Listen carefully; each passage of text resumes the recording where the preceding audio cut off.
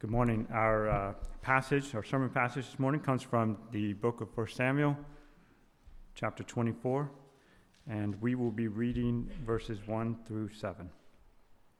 When Saul returned from following the Philistines, he was told, "Behold, David is in the wilderness of En-gedi."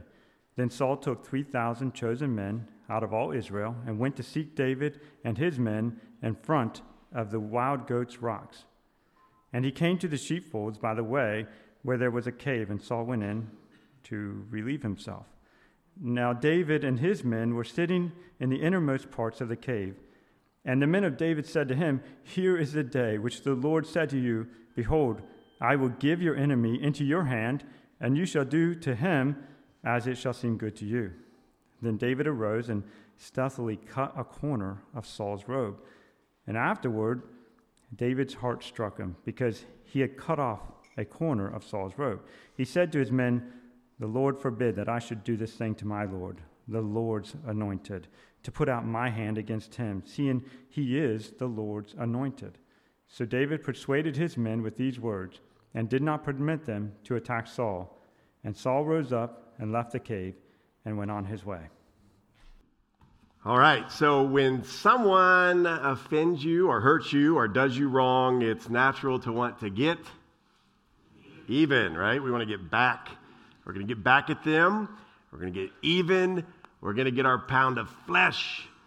Every action movie you've ever watched over the past 20 years, that's the plot. That's the theme. That's the whole setting, right? Somebody has been wronged, and now I'm getting vengeance, and I'm going to get even. I'm going to get my pound of flesh, and so forth. And yet, the Bible is clear on the subject that vengeance does not belong to us. Vengeance does not belong to us, and we have no right or authority to wish evil on those who hurt us or hope for their demise or anything like that. We are to entrust that to God. Now, this text today is an example to us, as we just read a little of. We see David, who, by the way, we've watched over the past months. This man has been faithful to Saul, his king. He has faithfully served him and risked his life over and over to bring victorious military, or to bring victories in military fights and so forth. And yet Saul wrongly accuses David of being some enemy. He's out to kill him. He hates him, and he's been chasing him now all around the countryside, over and over, attempts to kill David for no reason.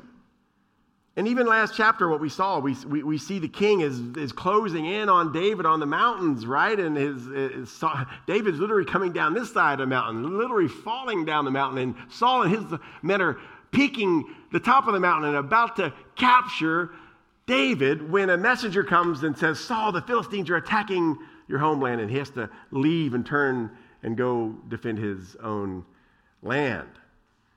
Wow. But now in verse 1 of chapter 24, we see that Saul has a one-track mind. And look at verse 1. It seems like it says, when Saul returned from following the Philistines, he was told, "Behold, David is in the wilderness of En-gedi." Right away, he's back at the business of going after David. I mean, you wonder, the writer didn't even tell us what happened with the Philistines. What happened? No, it just comes right back. Saul's attention is right back on David immediately. And his intelligence officers greet him with the news and the information. We know where he's at. He's in the wilderness of En-gedi. And then verse 2, we see that Saul wastes no time in drafting an elite force of SEALs, a secret group of military men out of all of Israel. He picks 3,000 of the best. Look what it says. Then Saul took 3,000 chosen men out of all Israel and went to seek David and his men in front of the wild goat rocks. The old wild goat rocks. Literally, it's mountain goat. That's all it means, the mountain goat rocks. And that land is even today well known for the plentiful amount of mountain goats, because who else can live there, right? The jagged rocks and the steep slopes, and the mountain goats thrive. And this particular place was known as Mountain Goat Rocks. And yet, notice what happens in verse 3. And again, what we see throughout this whole thing, when we read the Bible, what we've seen throughout 1 Samuel, but what you see throughout the Bible is you see the providence of God. You see God's plan unfolding behind the scenes. and things are happening and putting like chess pieces in place just where God wants them. And that's what we see here. Verse 3, and he came to the sheepfolds by the way where there was a cave. And Saul went in to relieve himself. He took a potty break. That's what he's doing here. Now David and his men were sitting in the innermost part of the cave. So it's beautiful. What a chance. What an accident. What a coincidence. So, and by the way, these caves are huge. These caves that are in this area, there's some of those caves that can hold around 1,000 people in these giant openings. And so David's men have taken a break in a cool cave. I mean, cool, it's cool, but it's also cold. And they're resting in there. Saul and his men are walking around. There's a beautiful land. There's pastures, as we see. There's a lot of places where the shepherds bring their sheep. So there's sheepfolds around. And then Saul, as his men have settled in, he gets away a little bit to find a nice private spot to cover his feet. That's the literal Hebrew there, which is a custom of it's just basically saying that as your robe will be all around your feet as you're sitting there. So, cover your feet. And that's what he's doing. He's relieving himself. Now, what happens is, David and his men, they're there. I mean, it's dark in a cave. The further back, I'm sure Saul didn't want to just be right at the mouth of the cave, so he went back in there a bit for some privacy. But he doesn't see all of David's 600 plus men and David in that cave. And look at verse 4. What do David's men react to? How do they see this? And the men of David said to him, here is the day. Here is the day of which the Lord said to you, behold, I will give your enemy into your hand, and you shall do to him as it shall seem good to you.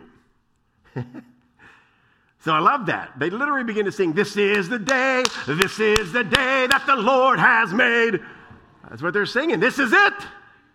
Make no mistake. This is the day that God has given you the victory and justice is done. That's what they're saying. And what does David do? It says, David arose and stealthily cut off a corner of Saul's robe. Wow. And that can happen, obviously. So what has happened here? I think what's happened is Saul, you're in a restroom, you go in the restroom, right, and you have a suit coat on, you take it off, you hang it up, and then you go to bed. That's kind of what Saul did. He took his robe off, I think, and placed it a little bit away there, and then he went and is relieving himself, and David just slinks around. Again, it's dark. He's slinky, stealthy, comes around, gets that robe, cuts off the corner. Wow. Some say that by cutting off a piece of Saul's robe, that David was symbolically invalidating Saul's right to the throne. A royal robe is very meticulous, and it could be disqualified by any type of dirt on it or anything messing at the hinge, the fringes. The Bible talks about that even with the robes of the priest. They had to be just right. And so for David to disassemble or somehow, mess up this robe like that was definitely, if nothing else, if it wasn't a symbol of him saying your kingship is over and you've been cut off from the throne symbolically, it was definitely a way that David could say, look, Saul, I could just as easily have ended your kingship by cutting off your head. So it's at least that, and we're going to see that as we move ahead here. Verse 5 and 6, there's a little bit of a strange response now to what's happening from David. David, in the moment, I'm sure he was overtaken by the emotion. His men were just reveling in this very quietly. Yes, David, this is it. This is it. Take off his head. God's placed your enemy in your hands. And David's emotional. He's excited. So he does. He goes toward the king. He cuts off that robe. But even that, look what verse 5. And afterwards, David's heart struck him because he had cut off a corner of Saul's robe. He said to his men, the Lord forbid that I should do this thing to my Lord. the Lord's anointed, to put out my hand against him, seeing he is the Lord's anointed. So David's convicted right away, convicted that he had touched the Lord's anointed in some way, that he had defamed the king, this king who was a madman, this king who was trying to kill him for no reason. And yet David still has this respect for the office of king and the authority that God had set up. And what we get from this, David used those words, the Lord's anointed, and I should not have touched or put forth my hand against the Lord's anointed. Now that brings up a principle we do see in the Bible. We do see two places in the scriptures where that is spoken, those words. 1 Chronicles 16:22 and Psalm 105, verse 15. And they're identical. They both say the same thing. It says, touch not my anointed ones, do my prophets no harm. So there was this warning from God to say, do not touch those who I've anointed, do not touch those I put in office, my prophets or my kings, patriarchs.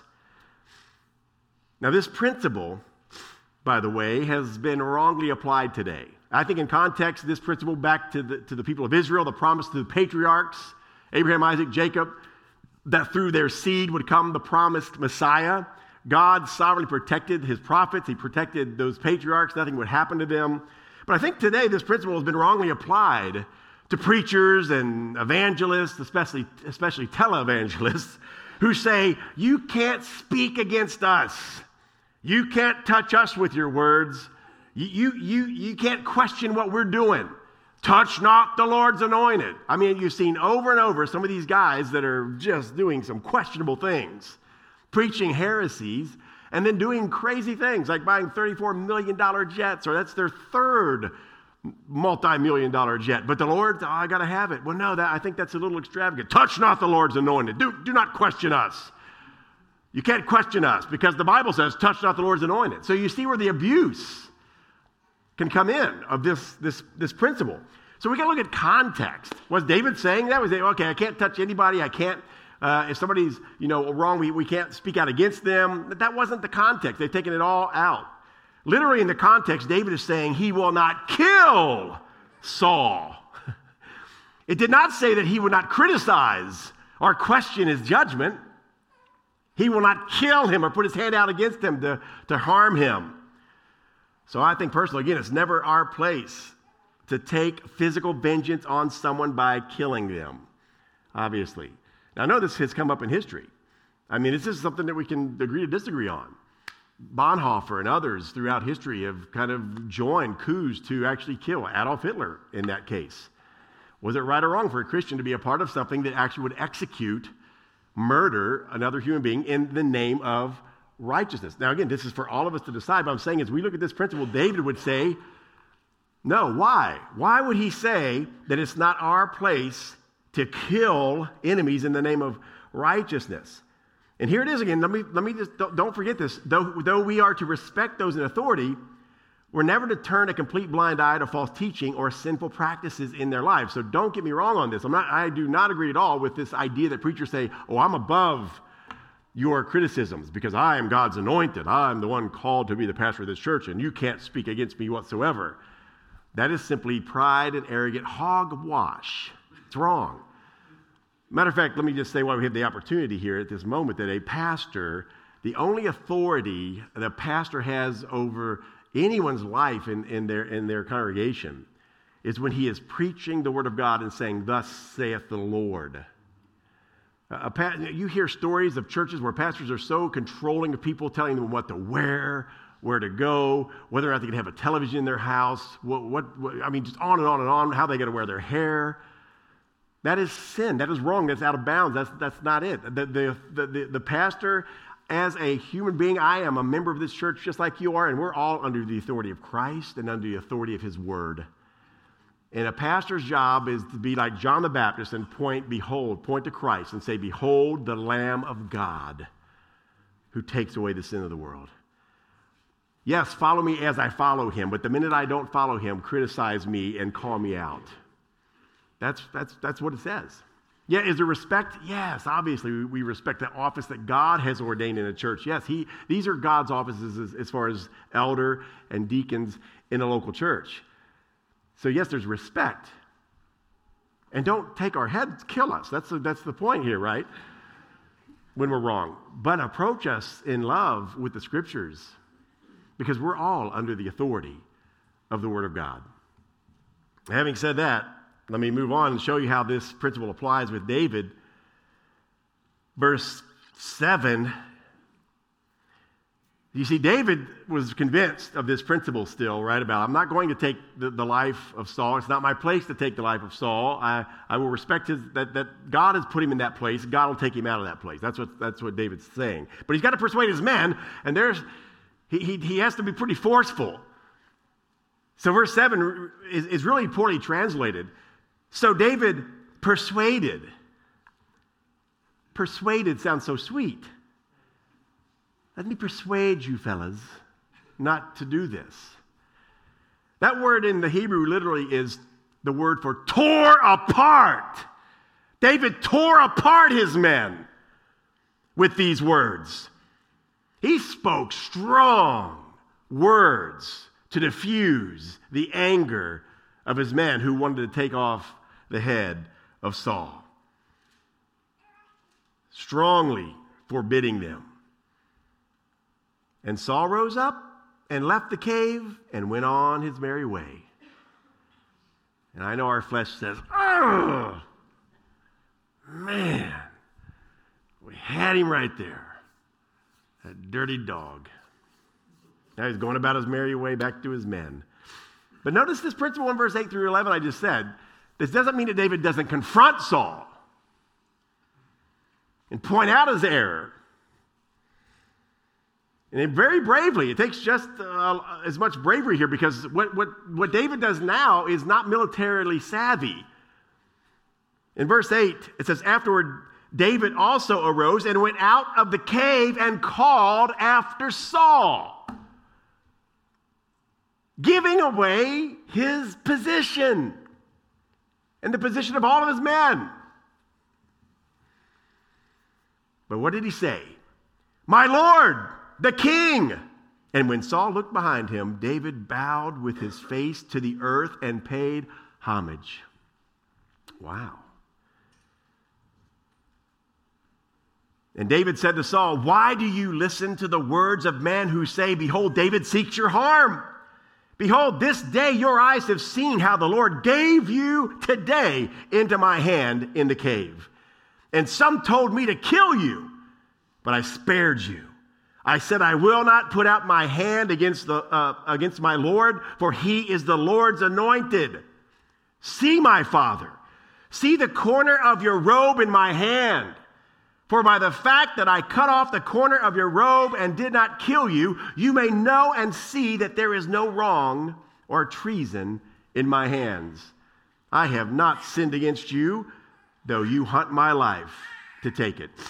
So David was brutally honest with Saul. He was confronting Saul, saying, you're wrong, Saul. You've got bad information. You're angry for no reason. I could have killed you just now, and yet I showed honor and grace to you. This look familiar? Whoa, good night. That's my robe. Man. And really, David gives the principle in verse 12 through 15 why he would do that. And this is the idea that vengeance does not belong to us, but vengeance belongs to the Lord. This is one of the hardest things for human beings to grasp. It's the hardest thing in forgiveness. When you've been wronged, when you've been betrayed, when you've been hurt, it's very hard not to wish evil upon the person who hurt you. And yet here's the principle. Here's the Bible. It doesn't matter what we think or feel or what people tell us, like David's men told him, hey, get him back. He deserves it, man. Get him. That doesn't matter. What matters is what God says. And so this principle, David says in verse 12, he says, may the Lord judge between me and you. May the Lord avenge me against you. But my hand shall not be against you. As the proverb of the ancient says, out of the wicked comes wickedness, but my hand shall not be against you. After whom has the king of Israel come out? Who are you chasing, Saul? Who are you after? After whom do you pursue? After a dead dog? After a flea? Who am I, Saul? You've got the kingdom. You've got the whole military at your disposal. I'm just one man. Do you not see that you're obsessive and kind of out of your mind right now? But he goes on to say, may the Lord therefore be judge and give sentence between me and you, and see to it, and plead my cause, and deliver me from your hand. May the Lord do that, but I'm not going to do it. I'm not going to do evil against you. I'm going to entrust you to the hands of God. So again, that is the hardest thing to do when someone has wronged you. Instead of wishing evil upon them, we turn them over to God. That's what David did. He's living out Romans 12, verses 17 through 19. Look what Paul says there. Obviously, learning it from David and Christ. Repay no one evil for evil, but give thought to do what is honorable in the sight of all. If possible, so far as it depends on you, live peaceably with all. Beloved, never avenge yourselves, but leave it to the wrath of God. For it is written, vengeance is mine, I will repay, says the Lord. So there's the principle that David lived by. He knew this. Vengeance is God, it's not mine. God is sovereign, he knows what's best. I'm going to entrust my enemies to God. That verse goes on to say, by the way, in Romans, and he says, instead, he says, do good to your enemy. If they're hungry, feed them. If they're thirsty, give them drink. It's radical. It's radical. Did you know that Christianity is radical, by the way? Did you know that when you follow Christ, it's a radical difference than what you were following before? Obviously, and this is proof of it. Now look at this. Again, what an amazing display of restraint and grace in the life of David and obedience. Because this is a picture of David obeying a sovereign God, not doing what he wants, not doing what he feels, not doing what seems reasonably right to all of us in this room, but he obeys God and gives honor to God by saying, Lord, you are the one who will judge between us, and justice will be done by you. Now look what Saul does here. Now this is heavy, right? This is a heavy testimony. And Saul, he sees it. Look at verse 16 through 19. He sees it for a little bit anyway. As soon as David had finished speaking these words to Saul, Saul said, is this your voice, my son David? Now something's happened, by the way. It's very interesting when you look at Saul as he is like overcome by evil spirits and then the spirit departs, and you can see these changes in Saul, right? He's very up and down, a little moody, we might say. All of his servants knew that, and again, they still gave him spears. I don't understand, but this beautiful thing happens here. Remember what the whole last chapter and maybe the one before that, Saul would never say David's name. He said, son of Jesse, that son of Jesse. But now what did he do? I believe for a moment here, Saul has genuinely been given his right mind for a moment, and he says, is this your voice, my son David? My son David. I do think there was genuinely at times a love that Saul had for David. And here, everything's wiped away for a moment. His sin is revealed to himself. He sees David and he says, my son David. And Saul lifted up his voice and wept. He said to David, you are more righteous than I, for you have repaid me good, whereas I have repaid you evil. And you have declared this day how you have dealt well with me, and that you did not kill me when the Lord put me into your hands. Saul admits that the sovereignty of God had delivered him into the hand of David. He says, for if a man finds his enemy, will he let him go away safe? Obviously, no is the idea there that Saul's saying. Nobody lets their enemies go. So may the Lord reward you with good, for what you have done to me this day." And then Saul asked David to make a covenant with him, which David already made with his son Jonathan, but it's redone here because David is a man of integrity and truth. Verse 20, "And now behold," Saul says, "now behold, I know that you shall surely be king, and that the kingdom of Israel shall be established in your hand. Swear to me, therefore, by the Lord, that you will not cut off my offspring after me, and that you will not destroy my name out of my father's house." And David swore this to Saul. Then Saul went home, but David and his men went up to the strongholds of En-Gedi. Wow, there's a lot here. Saul affirms that David will be king. That's a confirmation. God's already prophesied this. God's already said this. David knows this. He's already been anointed as the king. And now Saul admits it. And then he asks for protection, because what happens when one regime takes over another regime or takes the place? They normally kill everybody in the family of the old regime because they're afraid somebody's going to spring up and try to take power. And so Saul says, "Wait a minute now. You're going to be king, but let's make a deal. Protect me and my family." And of course, we know that David has already done this with Jonathan, and Jonathan is the son of Saul. David's already promised, "I will not wipe out your family." We already know that, but he does again. He says, "Yes, yes, king, I covenant with you." And then Saul went home, but David and his men went up to the stronghold. David was merciful, but David was not stupid. Right? He was merciful and he was gracious here, but he wasn't stupid. And his men go right back to the strategic hiding places and on guard, because they've seen too many times before Saul's crocodile tears and his moodiness. But doesn't it bring comfort to know that God will get vengeance?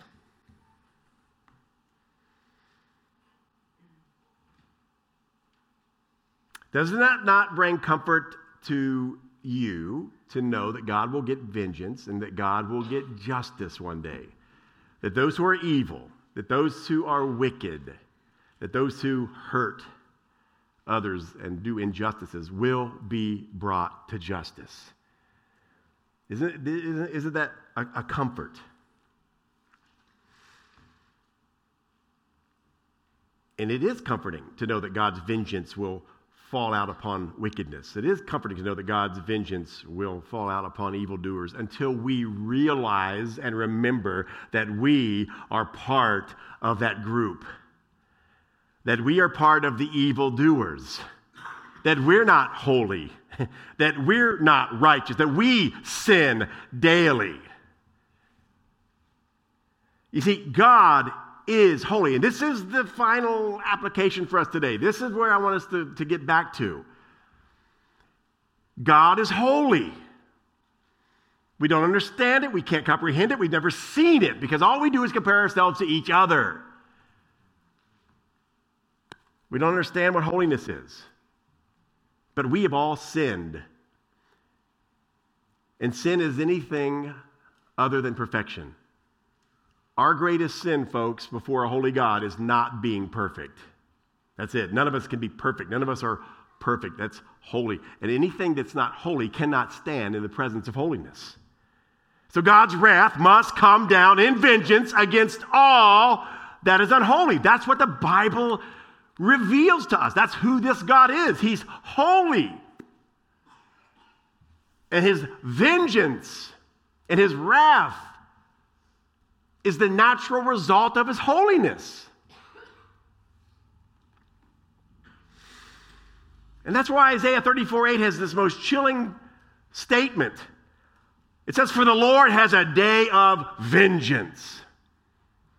That speaks to the fact that there is a day appointed by the Lord where he will bring vengeance. Romans 1:18 tells us, "For the wrath of God is revealed from heaven against all ungodliness and unrighteousness of men." who by their unrighteousness suppress the truth. This is all of us. We all do this. We all lie to ourselves. We all justify our sin. We suppress the truth of God in various ways in our lives to do what we want to do what makes us feel good. Therefore, all of us are under this wrath. We deserve the retribution, the wrath of a holy God. Look at Romans 2, 3, and 5. Paul goes on to say this, saying that all of us are unrighteous, and God's wrath will be poured out against all unrighteousness. Then he says, do you suppose, you who judge those who practice such things and yet do them yourself, that you will escape the judgment of God? Or do you presume on the riches of his kindness and forbearance and patience, not knowing that the kindness of God is meant to lead you to repentance? Not some apathetic, cheap grace gospel that says, oh yeah, God is love, it's all good, he'll always forgive you. No. His mercy, if there is any mercy, and he does show us all great mercy, we're here breathing, aren't we? And that mercy is meant to lead us to repent before him, to turn from our sin, to hate our wickedness, to long for his righteousness. Then he goes on here and says, but because of your hard and impotent heart, you are storing up wrath for yourselves on the day of wrath when God's righteous judgment will be revealed. That's the second time now in Scripture we've seen that there's a day of wrath, that there is a day of vengeance that God has appointed.